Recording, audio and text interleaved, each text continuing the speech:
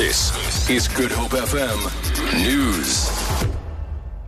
A 34-year-old truck driver facing 8 charges of culpable homicide has appeared briefly in the Swellendam Magistrates Court in the Overberg.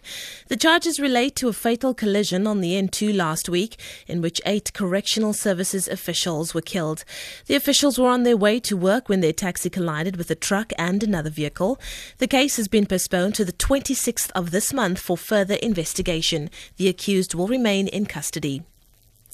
Judgment in the trial of alleged Cape Town 28 gang boss George Thomas and 17 co-accused has been postponed until tomorrow in the Western Cape High Court. Thomas faces more than 100 charges, including murder and racketeering. Judge Chantal Fortuin began reading her 800-page judgment last week. Thomas's advocate Yanis Mahilik says his client is in solitary confinement.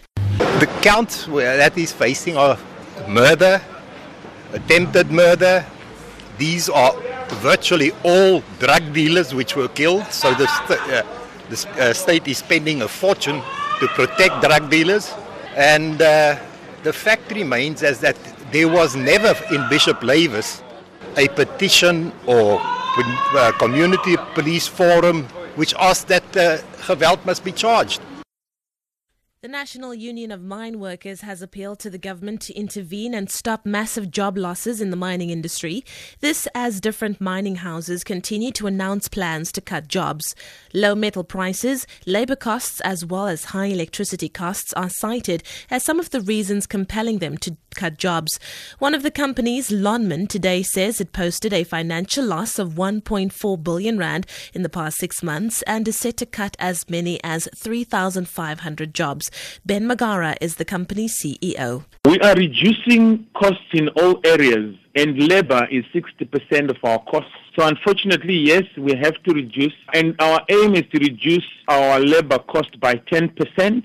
That would mean a headcount of about 3,500 of my own colleagues.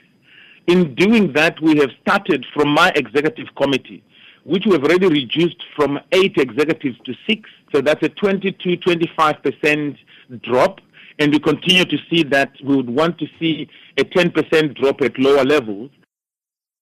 The City of Cape Town says bus services on routes in Khayelitsha, Dunoon and Atlantis are set to be increased. This follows the completion of 20 locally manufactured low-floor MyCity buses at the Busmark factory in Blackheath.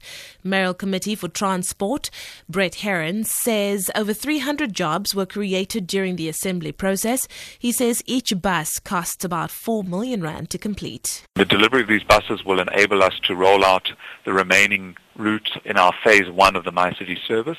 This will connect Atlantis directly with the city centre and Dunoon with Century City, and we will also be able to add capacity to our N2 express service operating from Khayelitsha and Mitchell's Plain to the city centre and roll out the second legs of those routes.